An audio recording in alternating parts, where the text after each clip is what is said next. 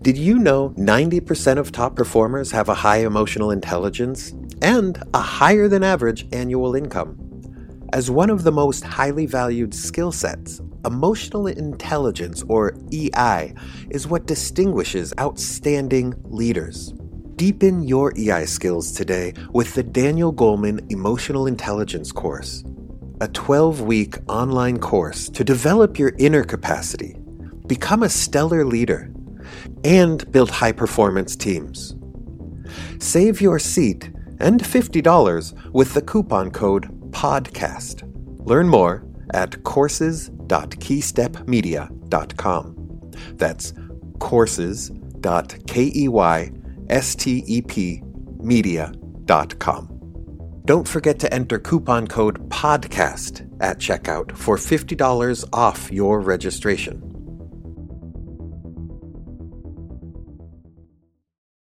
What do you do to make other kids feel included or welcome? I play with them. What if they're really shy? I would say it's okay, and I would still ask them to play.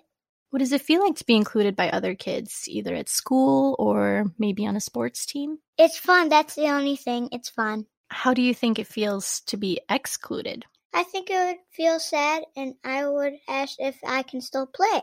How would it feel to be excluded for something that you can't change or control? It would make me sad, and it's not nice. We should be kind to each other. Send us some positive vibes.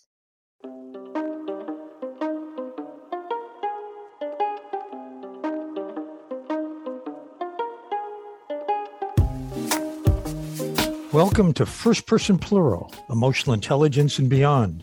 I'm Daniel Goleman, and I'm here with my co-hosts, Hanuman Goleman and Elizabeth Solomon. Hey, Hanuman, Liz, hi. Hi, Dan.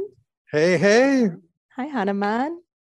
Today, we're taking a look at the theory of diversity, equity, inclusion, and belonging, which we'll refer to as DEIB or DEEB, by speaking to Associate Professor of Management at Columbia Business School, Modupi Akinola, who sat down with me to share her research.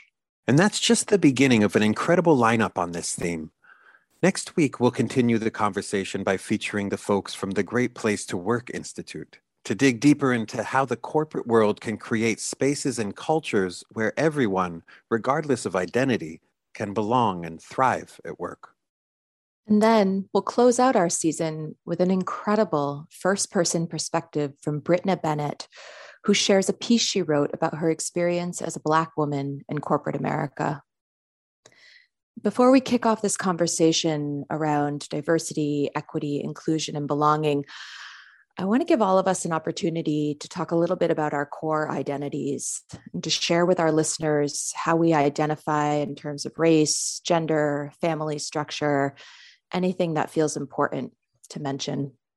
I identify as a white male, straight white male.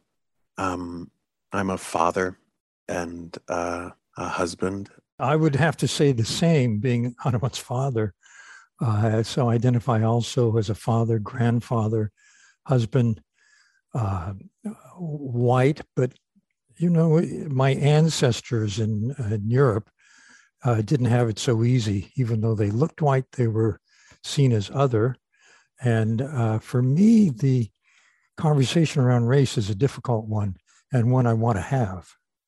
Thank you for that, Dan.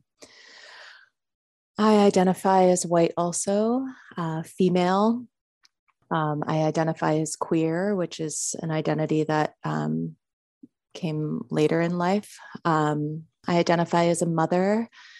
My daughter is biracial, and my partner has 3 kids, all adopted from different ethnic identities. So the topic of diversity and equity and inclusion and how we talk about the color of our skin or our gender, that's been a big topic of conversation in my household. I'm curious, since each of us here identify as white, what is your comfort level talking or engaging around the topic of race? And I'm curious for both of you, is there anything that you've done or that you are doing to work on continuing your learning around these topics? I realize that the people in my circle of contacts are basically white. So it's hard to have this conversation with someone who's from a different background or different ethnic group or race. But I do want to learn about it, and I've been doing a lot of reading on it. But that's not the same. It was a delight for me to talk to Modupe because she embodies the topic. Yeah, the truth about racism is difficult. So there's this natural need for psychological safety. And the safer we feel, the easier it is to be open to difficult things. The thing is that the discomfort with the really crappy truth about racism and sexism, heterosexism, all these things, and my place in those hierarchies as a white man, me being quiet just keeps the same systems of inequities and advantages in the shadows. It keeps them in place. There was this moment when I was talking with a friend of mine. She's a Black woman, and we were talking about me wanting comfort to have difficult conversations, specifically around race. And she made the point that Black people don't get to decide when they experience racism, and it always feels bad. It's the privilege that I have as a white person that lets me think about a cozy way that I want to have a difficult conversation about race. When we let fear keep us from difficult conversations, difficult things don't get addressed. One antidote to that fear is a growth mindset, knowing that we have a lot to learn and that getting it wrong is what learning can feel like. When we address our part of a system, that system has been changed. I'm really looking forward to hearing Dan's conversation with Modupe Akinola on this topic. Let's jump in.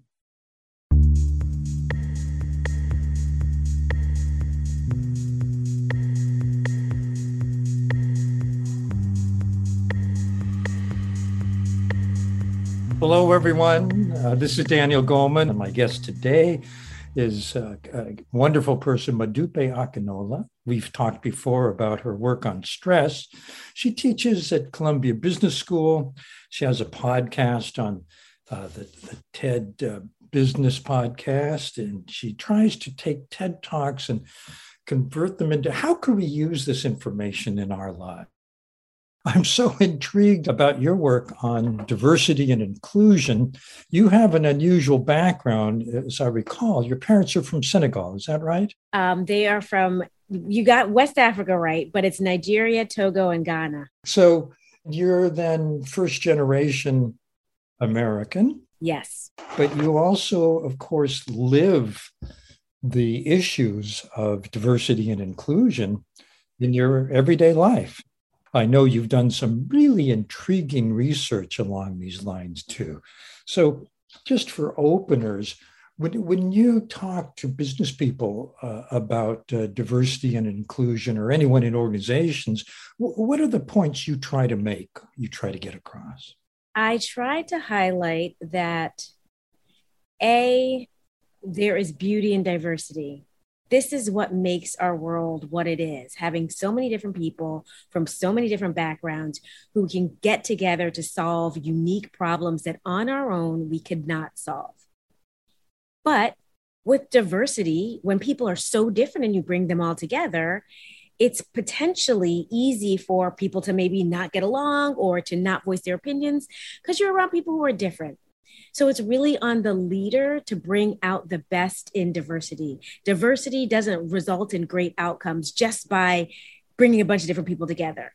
When the leader presents shared goals or treats everyone equally, where everyone feels their voice is heard and valued, those are some of the conditions under which we get the best out of diversity. So that is the first thing I say. But it's also important to remember that this is hard. It's hard when you meet people who are different, who are novel, who are whatever to you. And so with diversity comes some uncertainty. You know, we know that one of the biggest factors of us forming personal and professional relationships with others is similarity. So then imagine meeting somebody who's different from you and you're always used to being around people who are kind of similar in some way.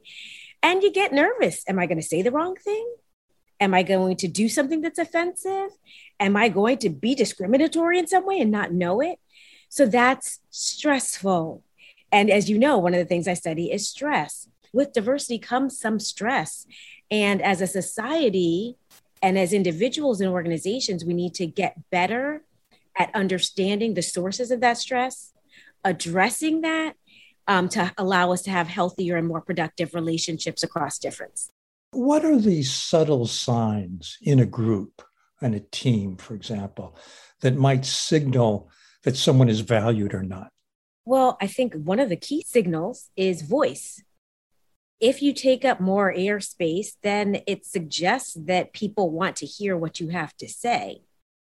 And so it's important to then make everyone get airtime so that they can be respected and viewed as somebody who people want to hear from.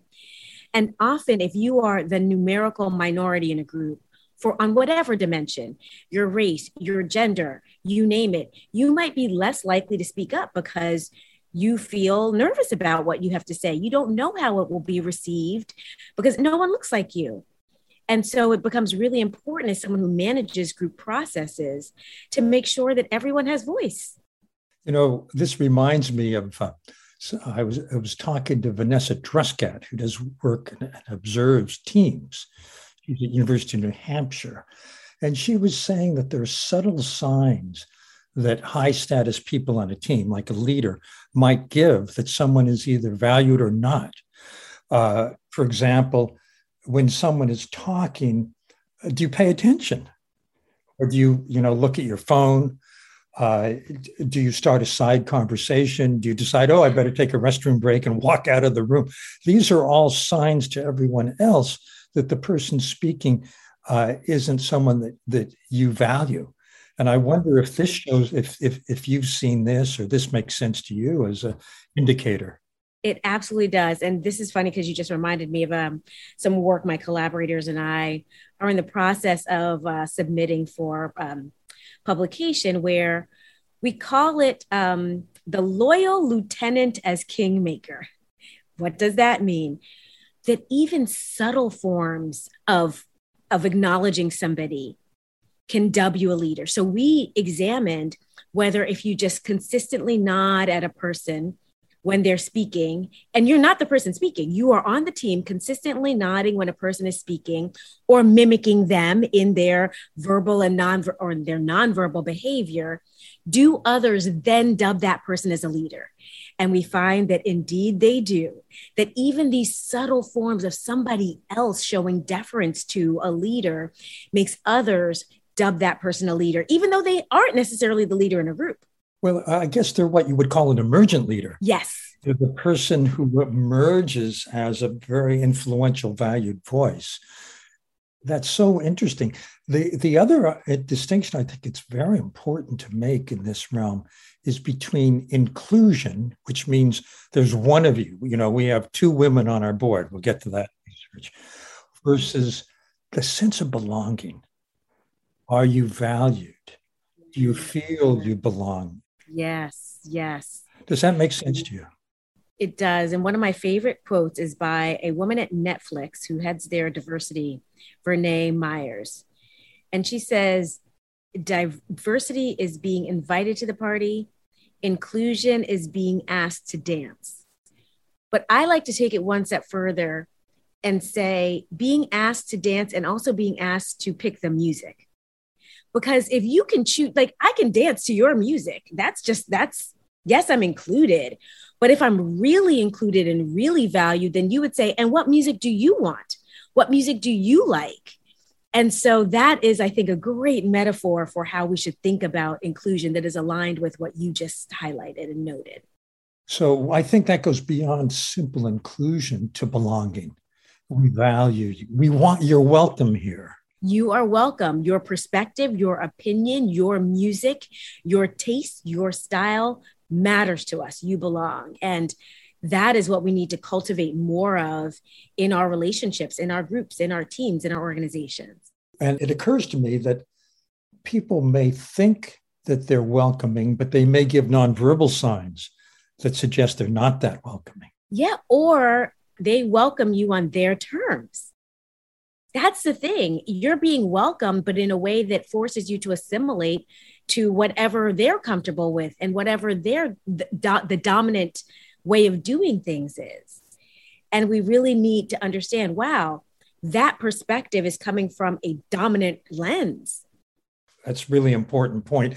I wonder if you could highlight for us the difference between, you're included in the group, but you feel you have to conform versus feeling valued, welcomed, you belong, and being able to speak your unique perspective or voice.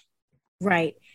For some reason, this example is coming to me because I think it's really relevant for professors or those in high power positions to understand what this means. I was having a conversation with colleagues, and we were talking about how if a student experiences something in the classroom that doesn't make them feel comfortable or whatever, they should feel comfortable coming up to the professor and saying it. But that in and of itself is applying a dominant lens to things. That assumes that every student should feel comfortable sharing their voice and perspective with a senior person. No, there are some students who are comfortable with doing that because they've done that all their lives. Other students who've been told or grew up like, hey, that's power, that's a senior position, that's a title, be careful, don't say your voice around them because you never know how it will be received. So to go back to our point, there is something about needing to understand the perspectives of those around you and how comfortable or uncomfortable some might be and feel in situations when they are the numerical minority or low power or low status, and opening up channels for them to feel more comfortable speaking their voice. What would such a channel look like? This is a really important point. It would look like a professor saying at the beginning of class, I welcome any feedback from anyone. Or a leader in a business situation. Exactly. Saying, I welcome feedback. I value feedback at all levels. Please don't hesitate. It helps. And then here, adding the vulnerability. It helps me to be a better professor. You've done some interesting work on creativity and diversity in groups. And I wonder if you could recap that a little bit. The upside of a diverse group and the potential downside when it's not optimized. So there is a lot of research highlighting that, yes, that groups should be and can be creative, and that the best outcomes come from when you bring diverse groups together. But in some of my work, this is some of my work, I think, on collective hormonal profiles in groups. Okay, so let me get technical for a second on this. So there's a lot of research out there on personality characteristics and how they affect group performance and other kind of psychological profiles of group members that influence whether or not groups perform well. In this work, because I study hormones and I study stress, we wanted to look at if there are particular profiles of hormones in groups that result in groups doing well. And so what we did was we took hormone levels of group members, and we were specifically interested in testosterone. Testosterone is a hormone that's linked to dominance or the desire to gain and maintain status in groups. So you can think of a high testosterone person as usually being at the top of the status hierarchy, as someone who wants to win, as someone who might be competitive. I have a question. Is high testosterone just in guys or women too? Women too.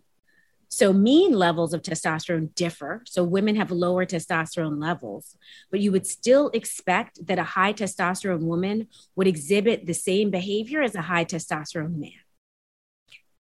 So we wanted to see if you are wanting to win and beat a group and beat everyone else, under what conditions of homogeneity when you all look alike, or conditions of diversity, would you end up performing well as a group?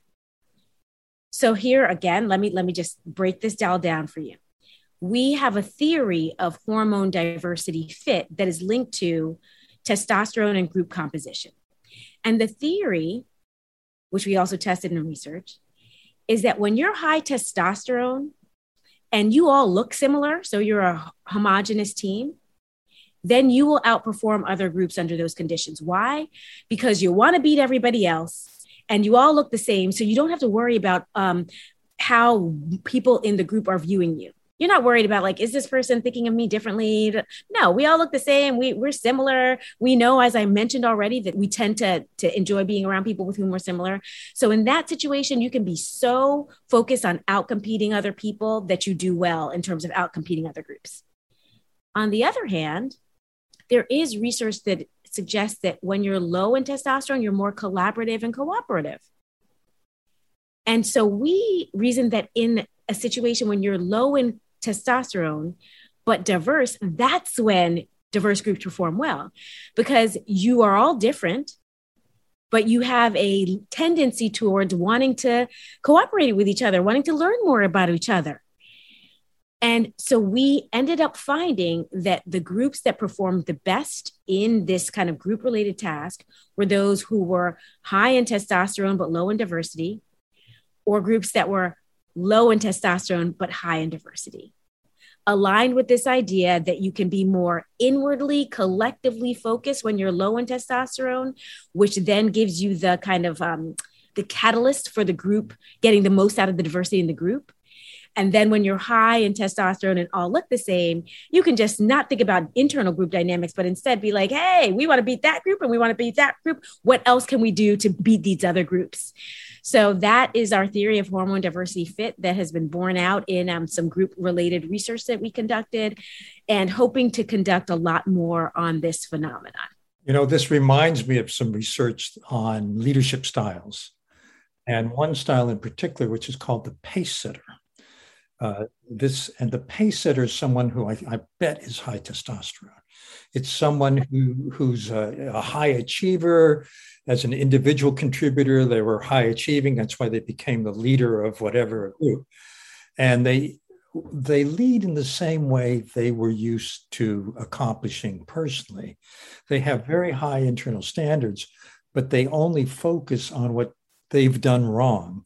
And as a leader, they only focus on what other people do wrong. Oh, interesting. And there was an HBR article on this called Leadership Run Amok, where they talked about leaders, and I bet they're high testosterone types, who drive their people, to burnout, but get results in the short term. Long term, they lose people. People don't want to work for someone like that. And, I think even similar people don't want to work for someone like that. Now, the low testosterone, that's interesting, because would a low testosterone person become a group leader in organizations as we know them today? And also, I have a question. Is oxytocin related to this, or you didn't look at it?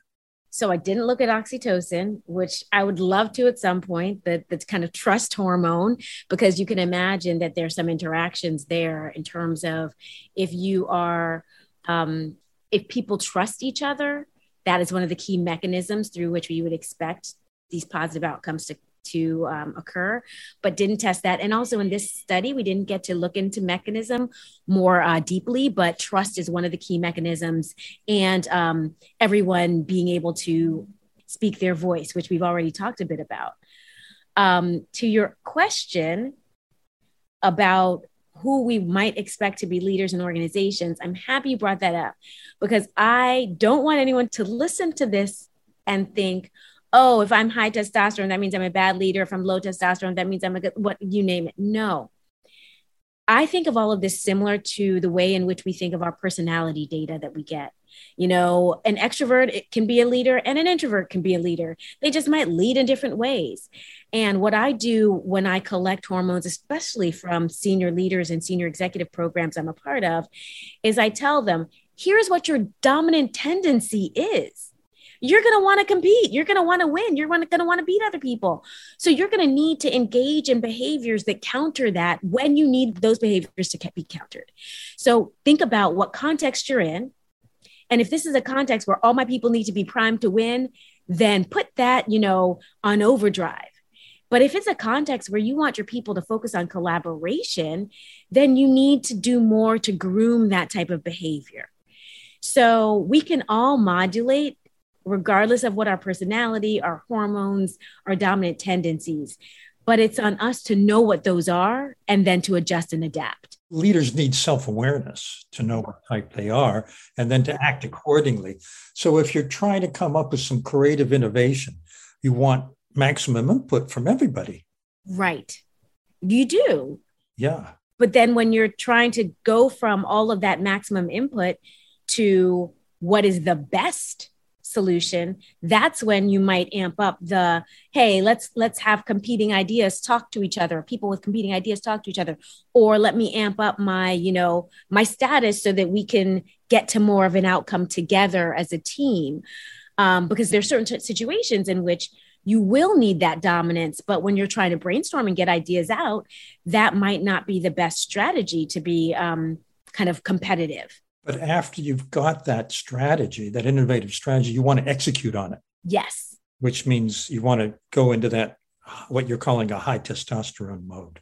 Yes. Or where they create more structure and create more of opportunities for people to select and test and rule out ideas that are not optimal. So before we leave groups, I was very intrigued by a finding you came up with from boards of directors that showed that somehow if a board had 2 female members, then they felt that they had done their job in inclusion and diversity, and they stopped.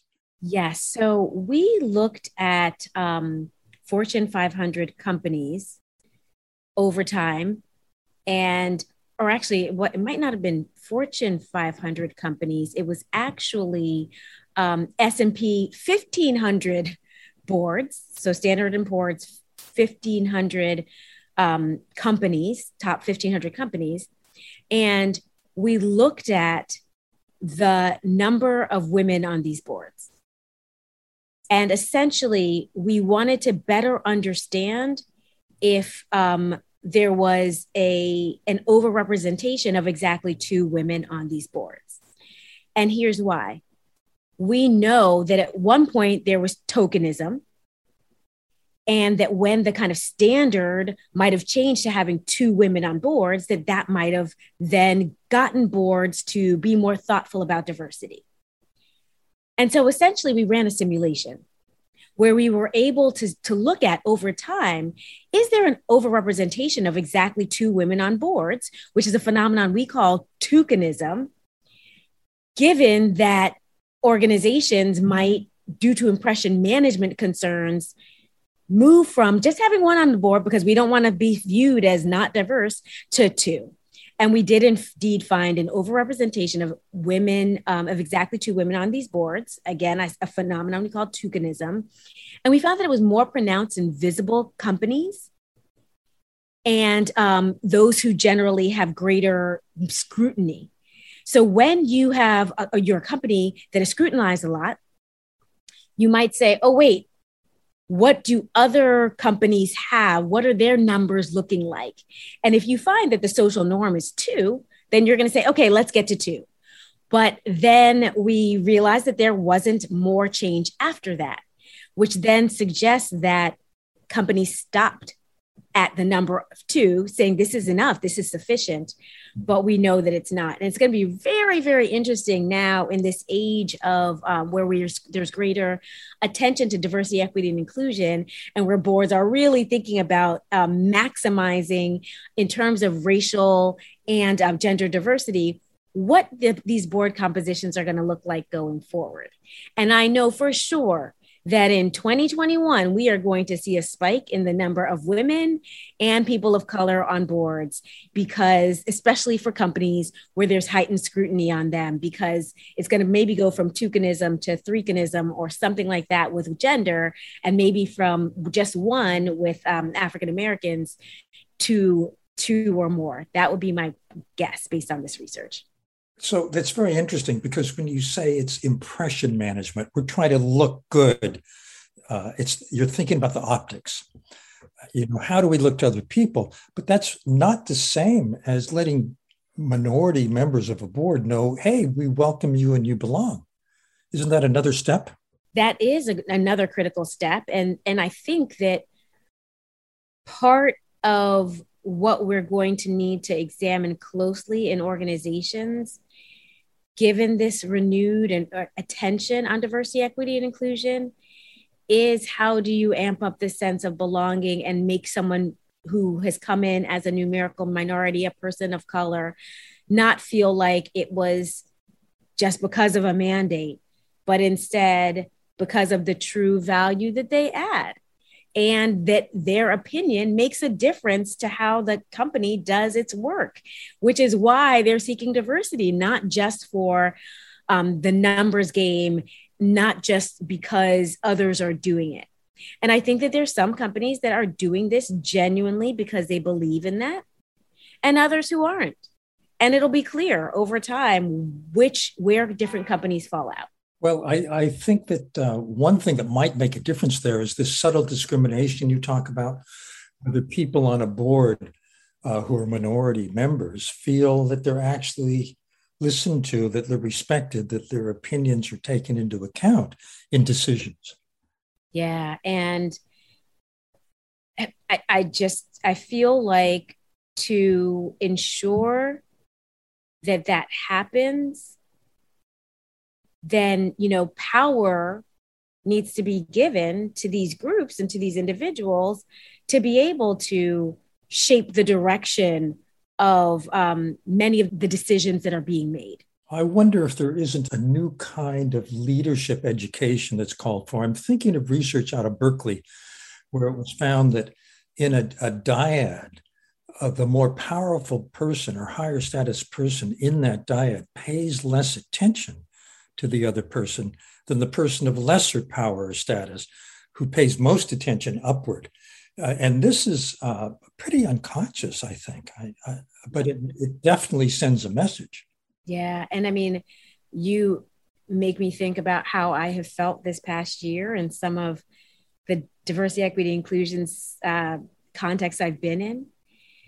And yes, arguably in some of my roles, I am in a high power position, but my race and gender make me in most organizations in a lower status situation, right?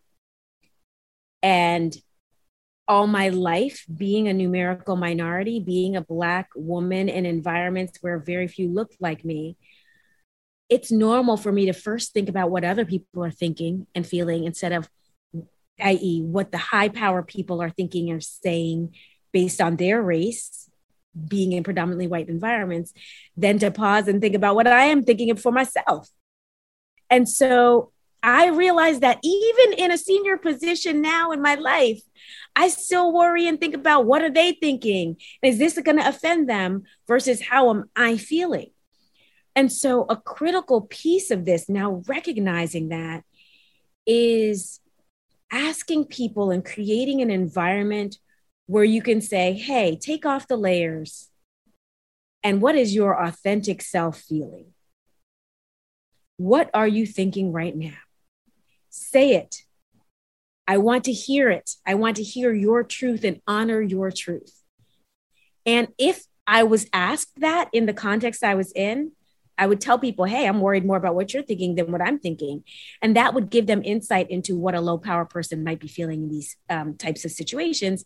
And then maybe give them more of a chance to give low power people voice in conversations, knowing that. So you're giving an example where a person who is perceived as low power speaks up and opens up the conversation. I wonder what it would take to get high power, white male privileged leaders to think this themselves. Yeah. One of the things I often tell my students is put yourself in low and high power positions. A high power leader needs to find spaces where they are in a low power situation so that he can understand what exclusion feels like, what it feels like to be one of few. And I don't think you can fully understand other people's perspectives if you've never sat in their shoes at some point. And so I think that's one of the biggest tests right now is, can people put themselves in high and low power positions to perspective take? Because that's how you really understand another person. It takes empathy, doesn't it? A lot of empathy. And being able to say, wow, We might be different, but I lived that experience in this instance. So, gosh, we're pretty similar in some ways. And it's a kind of, this idea of empathy and compassion. A lot of it is compassion. That's right. There are three kinds of empathy according to Jean Decenti at University of Chicago. One is cognitive. I understand how you think. Another is emotional. I know how you feel because I'm feeling it too. But the third is empathic concern, which is I care about you. It's a parent's love for a child. It's the same mammalian caretaking circuitry in the brain. And you're saying that leaders today, particularly in the diversity, equity, inclusion space, need to have this third kind of empathy. Yes, that I am concerned for how you are experiencing this environment because I would have never had a clue before. Exactly. I don't know if you've had on your TED podcast a wonderful TED speaker. Her name was Melody Hobson. And she talked about, we need to talk about race in the business situation. Did you have her on your podcast?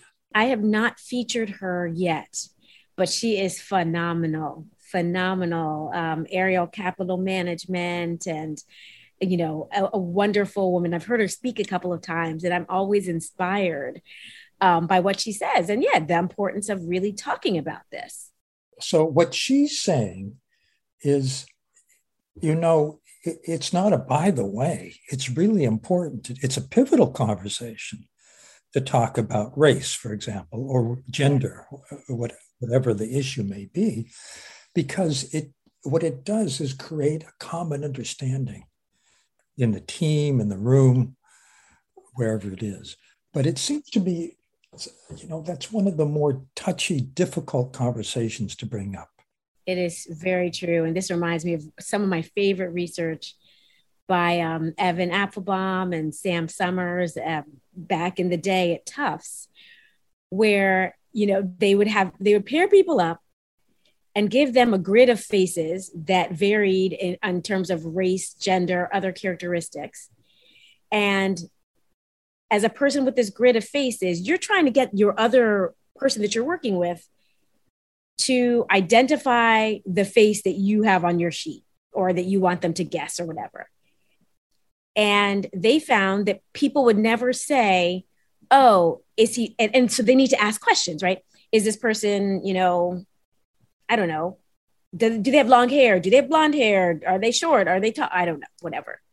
People would not say, are they black? Are they white? Like they would not say it. And that's the fastest way to get to and to narrow down the options, to actually say something about race. But people were afraid to just say the race of the person that was on their card that they're trying to get the other person to guess, which makes you say the deeply entrenched, baggage we have around discussing race means that we are not able to have the critical conversations that we need to have. And I'm so happy about this season that we're in, where people understand the importance of discussing it. And right now, it's about figuring out how to have productive conversations, period. Because, by the way, race is just one type of, transformational conversation you can have. But how do we have productive conversations where people leave feeling like they've learned and grown instead of feeling like they've been shamed or, told they've done something wrong or feel like they're discriminatory and biased and terrible humans? No, that's not what we want. We want to be able to discuss these dynamics so that we can have more productive conversations and make more of a difference in our organizations. And do you do that when you go into organizations? So when I go into organizations, there's usually a challenge that they're facing. And my goal is to help bring our social science tools to bear in whatever the challenge they're facing. And this past year, the common themes are people of color not feeling like they belong, people of color not feeling like they have the same access to opportunities as other people in the organizations. Another common theme across race and gender is feedback. People not feeling that they get the feedback they need to progress and to see other opportunities. And people generally wanting to learn more about race and gender dynamics so that they can be more well-rounded, thoughtful humans in organizations. So those are the themes. So that last one sounds like caring, but I have a question about the third one. That is the course of your career. You've talked about gateways and pathways as critical junctures. Could you say more about that? Yeah, so my collaborators and I have done some research where we look at pathway processes in organizations. And what's that? Well, often in a lot of the research on diversity, we look at gateways, and we think of gateways as an opportunity where a yes or no decision is made. Is there discrimination in who we interview? Is there discrimination in who we hire? Is there discrimination in who we promote? Like all of those are yes, no decisions. Do we let you into the gate? But there are pathway processes like mentorship, like feedback that allow you to get to a gateway. And in our work, we examine the pathway process of even just getting to apply to a PhD program. And we looked at the subtle discrimination that can occur on pathways, because again, these are overlooked processes. And this was a study of academics. We examined over 6,000 academics in a variety of different disciplines across the country. And we sent them fictitious emails from prospective doctoral students whose names signaled race and gender. And these email requests was for like a quick meeting to learn more about the PhD program.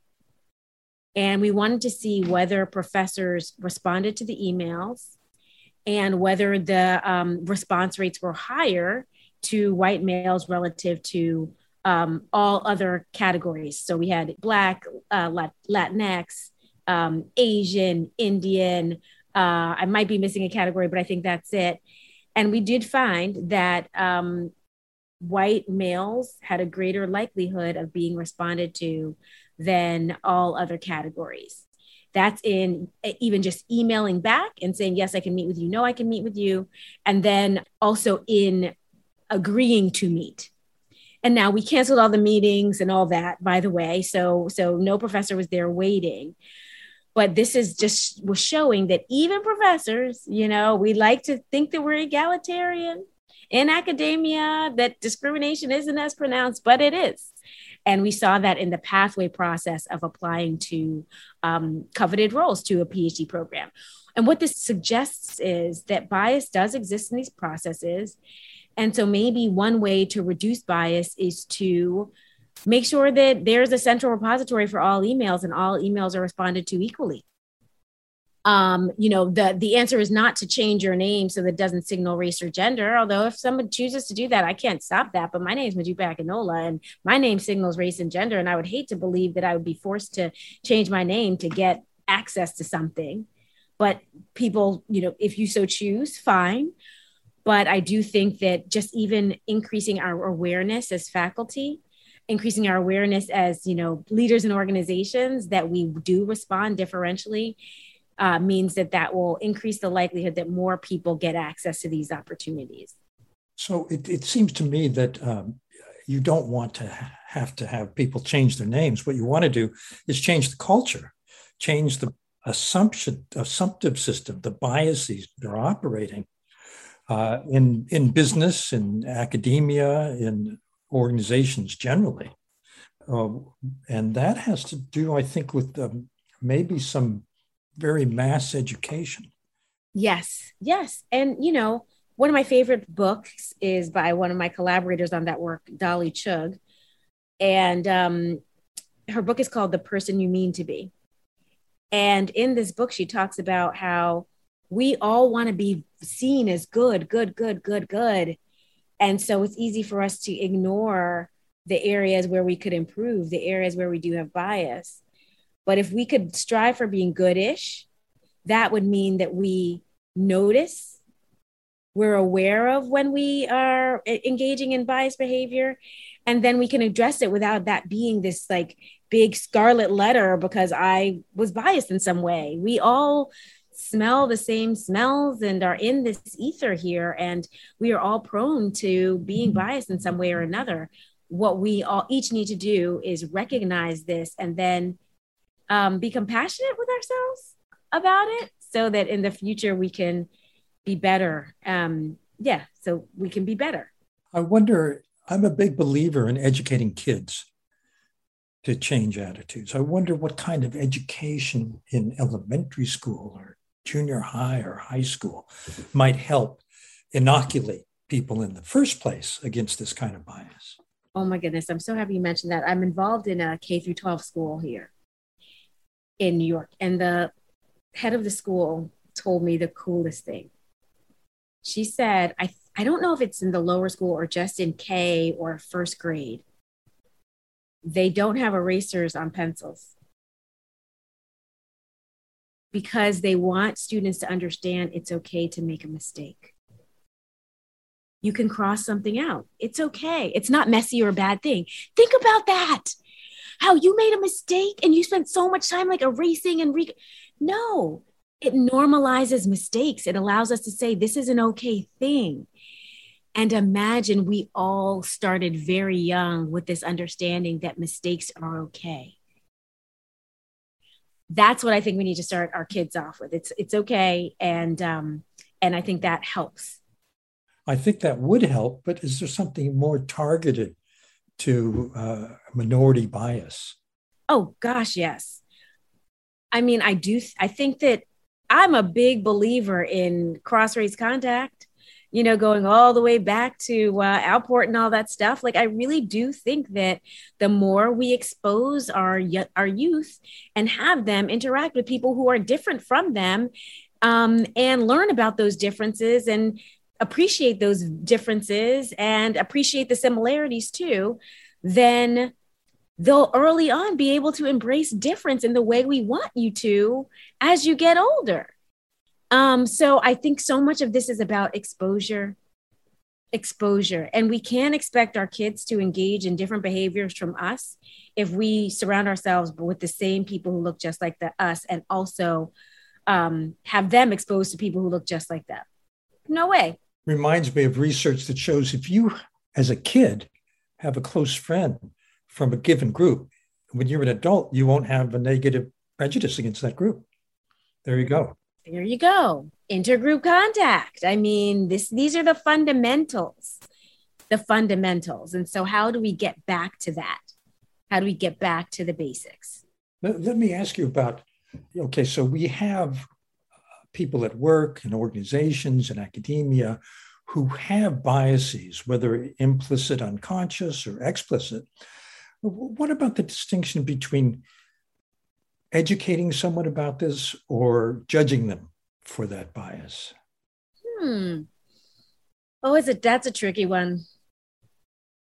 I will always err on the side of educating somebody and trusting and believing that knowledge is power and that if they knew better, they would do better. Now, don't get me wrong. There are some biased people in the world who will never change their thoughts, actions, or behaviors. And I'm not talking about those people. I'm talking about people who weren't educated to know better. And, I had this experience. It was one of my college reunions. It was a college reunion. And my college roommate shared with me 25 years later that it was so powerful for her to hear me say to her freshman year, when she asked me, why do you always dress up so much? You're so dressed up often. Like, I go to the grocery store, I look like a bum, and I said, and she reminded me that I told her, I don't have the luxury of going to a store and looking not dressed up or looking like bummy like you say you do. because people will watch me, they will follow me, and they will assume that I'm stealing. And the fact that 25 years later, she remembered that, that's a small piece of education that followed her, that made her more thoughtful about these things, that made her recognize that we experience life differently, that people will see a person of color differently. And that then shaped her behavior. So I could have judged her, but instead I shared with her what I thought she needed to know. And so I do think we need to constantly educate people. Now, I do think that people need to educate themselves, though, too, because I feel like as a person of color, the onus is often on you to educate everyone else because you've had the lived experience. But there are so many resources online. There are so many books now that I really think that people need to learn how to Google it, educate themselves. And if they're still struggling, then ask for others for help with what they're struggling with. But don't lean on me to do all the education. You need to do some work too, because that's exhausting and it's tiring. So we need to be socially sensitive. That's a beautiful note to end on. Thank you so much, Modupe Akinola, for your wisdom and insights on diversity, equity, inclusion, and beyond. Well, thank you so much for having me today.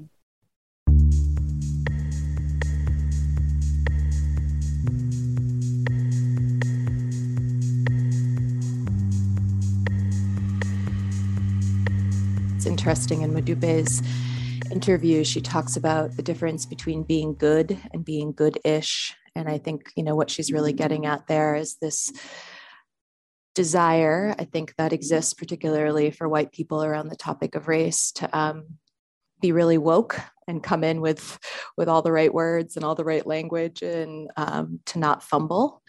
And I think that's really impossible, right? Particularly, again, if we're talking through living in America as white people, where we have been in not necessarily always in the majority, but certainly the ones with the majority of the power. I'd say something that has been really valuable and important for me is actively putting myself in experiences and environments where I'm the minority, which is something else Modupe talks about. I think particularly living in a mostly white suburban neighborhood, I find I have to really actively seek out diverse communities. I've been in a lot of situations where I might be the minority, but the power that I hold because of my skin color is still really present. And so I just want to say that, like, I don't think I've ever had the experience of being both in a minority and the feeling of disempowerment because of my skin color. That is so true and so poignant. What strikes me is that she's talking about bias that may be unconscious. People may not realize that they have a differential response rate, that they have a preference. If they do, and they do it anyway, that's probably worse. But I think it's important that she signal this and that people reflect on it. I think it's really vital research. Without that awareness, no one will change.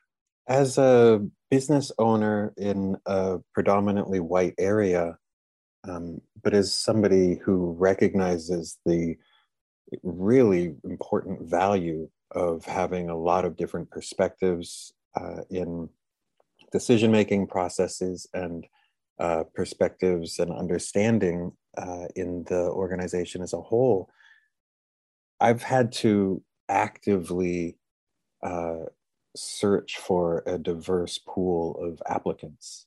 And so there's a conscious effort that I've needed to put into this aspect, into that initial decision of who is getting interviews. Yeah, I think the conversation around pathways and gateways is really interesting. And when you talk about hiring, when I was doing more corporate culture evaluation, we had a lot of organizations that would say, you know, we're not diverse because we don't live in a diverse area. And so we don't have a pool to draw from. And I think, you know, now as we move towards more remote work and we're moving into this world where people can work for a company that is thousands of miles away from them, that's rapidly shifting. And yet this piece of pathways, is there good feedback, right? Are people getting feedback? Are people getting the training and development that they need in order to make it to the gateway? Is a huge fundamental question, right? And I think this is what we're seeing in areas like engineering, for example, that have, you know, for a long time were historically not diverse, right? And so there's been a lot of focus on how do we create STEM programs for minority youth and really start to create programs that give people the opportunity to build those pathways to occupy different professions and positions that haven't previously been occupied by diverse groups.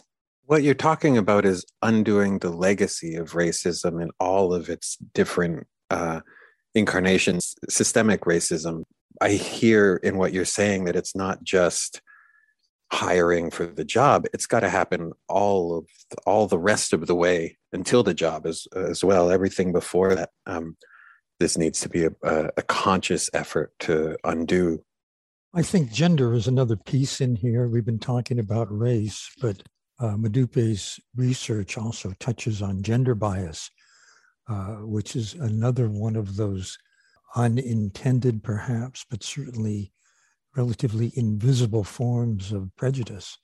So I think that racism, of course, is the case in point, but we need to go beyond any kind of bias.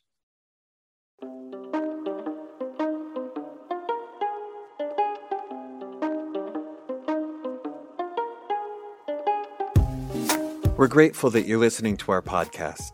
To say thank you, we're offering 25% off our popular series of primers, the Building Blocks of Emotional Intelligence.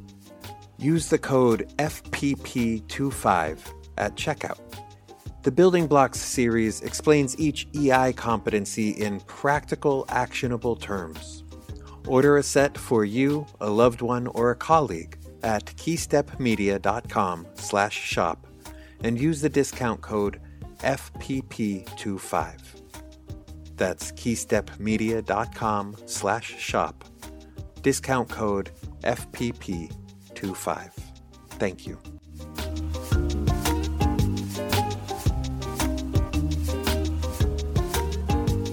Thanks for listening to First Person Plural, EI and Beyond. Subscribe now and sign up for our newsletter to get notified as new episodes are released. This show is brought to you by our co-hosts, Daniel Goleman, Hanuman Goleman, and Elizabeth Solomon, and is sponsored by KeyStep Media, your source for personal and professional development materials focused on mindfulness, leadership, and emotional intelligence. Special thanks to Riley, whose voice you heard at the top of the show, and to today's guest, Modupe Akinola. For guest bios, transcripts, and resources mentioned in today's episode, check out our episode notes on our website, firstpersonplural.com. This episode was written and produced by Elizabeth Solomon and me, Gabriela Acosta. Audio production by Michelle Zipkin. Episode art and production support by Bryant Johnson. Music in this episode includes Static Shoes by Loyalty Freak Music and theme music by Amber Ojeda. Until next time, be well.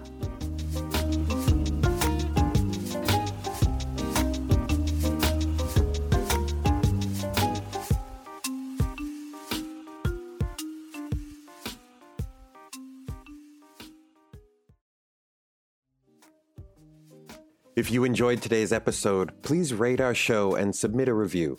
It helps us spread the word about the show. If you want to go the extra mile to support our show, you can become a patron. For as little as $5 a month, you can get exclusive access to extended interviews and behind-the-scenes content. Sign up at patreon.com/firstpersonplural.